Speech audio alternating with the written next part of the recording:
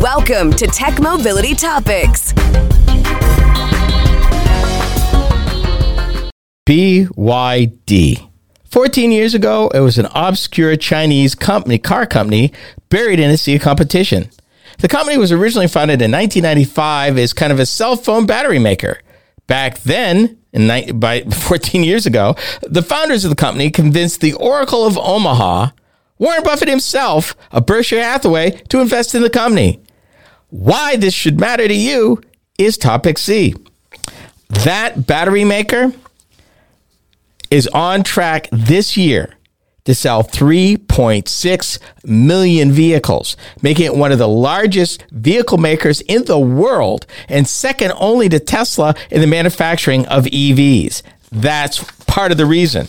And depending where you live in the United States, you may have already experienced BYD, and no, BYD does not sell cars or EVs in the United States yet.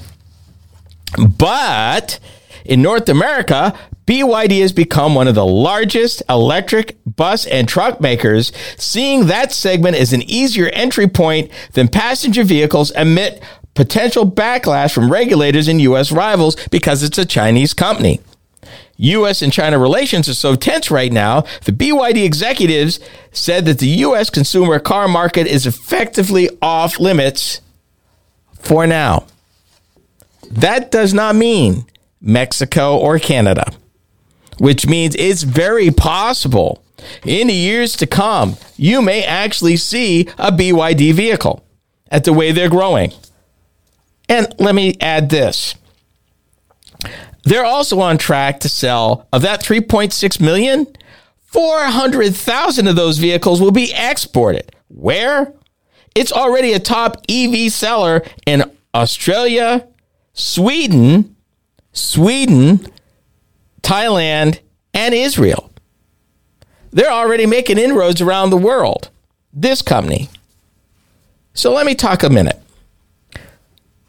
The auto industry has always been capital intensive, uber competitive. Up till recent years, the United States had been the most lucrative market, which it's not anymore. It's China. And with the help of the Chinese government, they nurtured an EV industry, turning China still into one of the largest EV markets in the world. We're playing catch up. In that crucible of pressure and competition came BYD. And they're killing it. That's why you need to know. They're growing, but the interesting thing about BYD is up till recently, it wasn't heavy automation that gave them the edge. Quite the opposite. They actually used human labor and put in the processes and procedures to build the quality in to keep the costs down so they didn't have to invest in very expensive, fairly sophisticated machinery. And their quality is just about as good as anyone else's. Think about that for a minute. Up till recently, the average BYD worker made about a fourth less than the average factory worker working in an auto plant in Japan. I think China. Right now, if you worked in a Tesla plant, you're making about $1,000 a month. BYD, you're making about $750.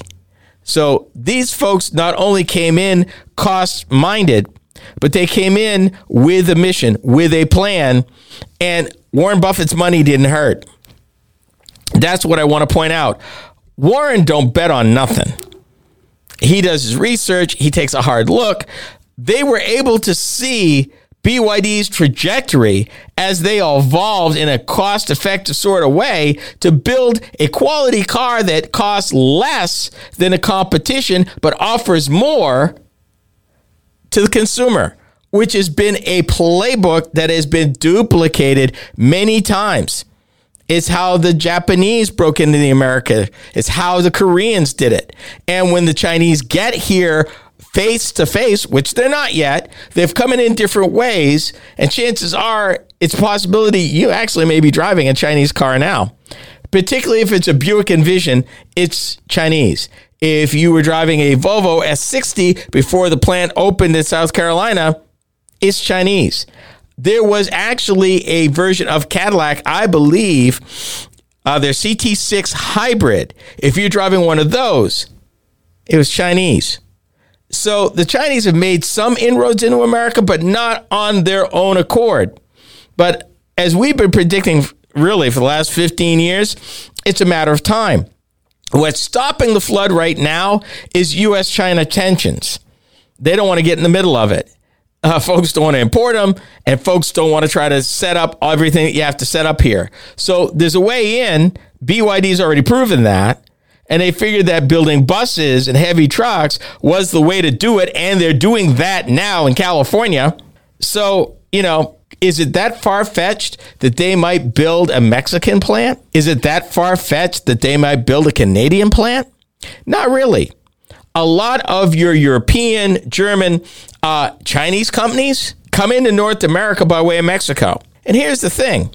If they build it in Mexico, it falls under our joint treaty that used to be called NAFTA. I think it's called, USA MID or C or something. I forget what they call it now. But that North American agreement, which lets them do other things that they couldn't do because if they meet the Mexican requirements underneath the terms of that agreement. Excuse me. So these folks did it what I would call the old-fashioned way. They came in, cost-cutting. They basically scaled up their small batteries into EV platforms. And it's ironic because, like anything, the founder of the company, 7 years ago, about 2002, I believe, borrowed $300,000 from a wealthy cousin, and they actually broke down battery manufacturing into 1,000 pieces so that relatively untrained workers could manage without expensive equipment, and figured out how to build the vehicle at quality, at scale, by using their perfected systems that they used to build the smaller batteries. They scaled up a battery platform. And somewhere along the lines, he bought kind of the broke down assets of a former state automotive company.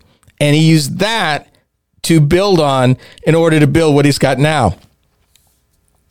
And that was in 2002. Fast forward now, 21 years. And here we are.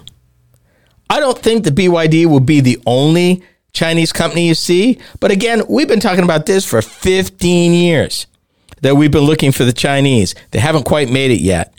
They've made it through parts and, badge engineered vehicles that they built for other people. But I think it's only a matter of time. I really say within the next 15 years that you'll actually see BYD and other companies come in with their own badging and their own nameplates. You look for them setting up in Mexico first. That would be a sign. Because once they get into Mexico, it's only a matter of time. We've come to the end of our program. Be sure to join us again next time right here. This has been the Tech Mobility Show. Mobility Show is a copywritten production of Tech Mobility Productions Incorporated. Any rebroadcast, retransmission, or any other use is prohibited without the written consent of Tech Mobility Productions Incorporated.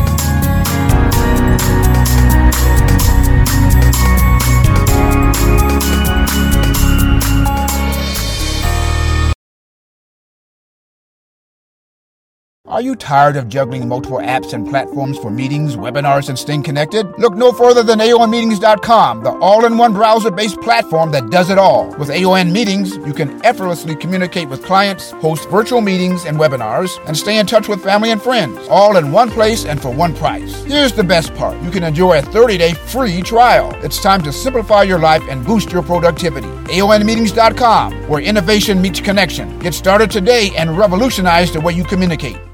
Did you know that you could still listen to past shows of Roadworthy Drive? Kent Chester here. With the change to the Tech Mobility Show, we've taken steps to maintain our vast library of past shows for your listening pleasure. Whether you want to listen to 1, 10, or 50 of our 1,000 shows, we got you covered. Be sure to visit roadworthydrive.buzzsprout.com or roadworthydrivemoment.buzzsprout.com and subscribe. There's no recurring commitment, and you can opt out at any time. We set the price super low so that access to the shows is easy and carefree. Thank you so much for your support.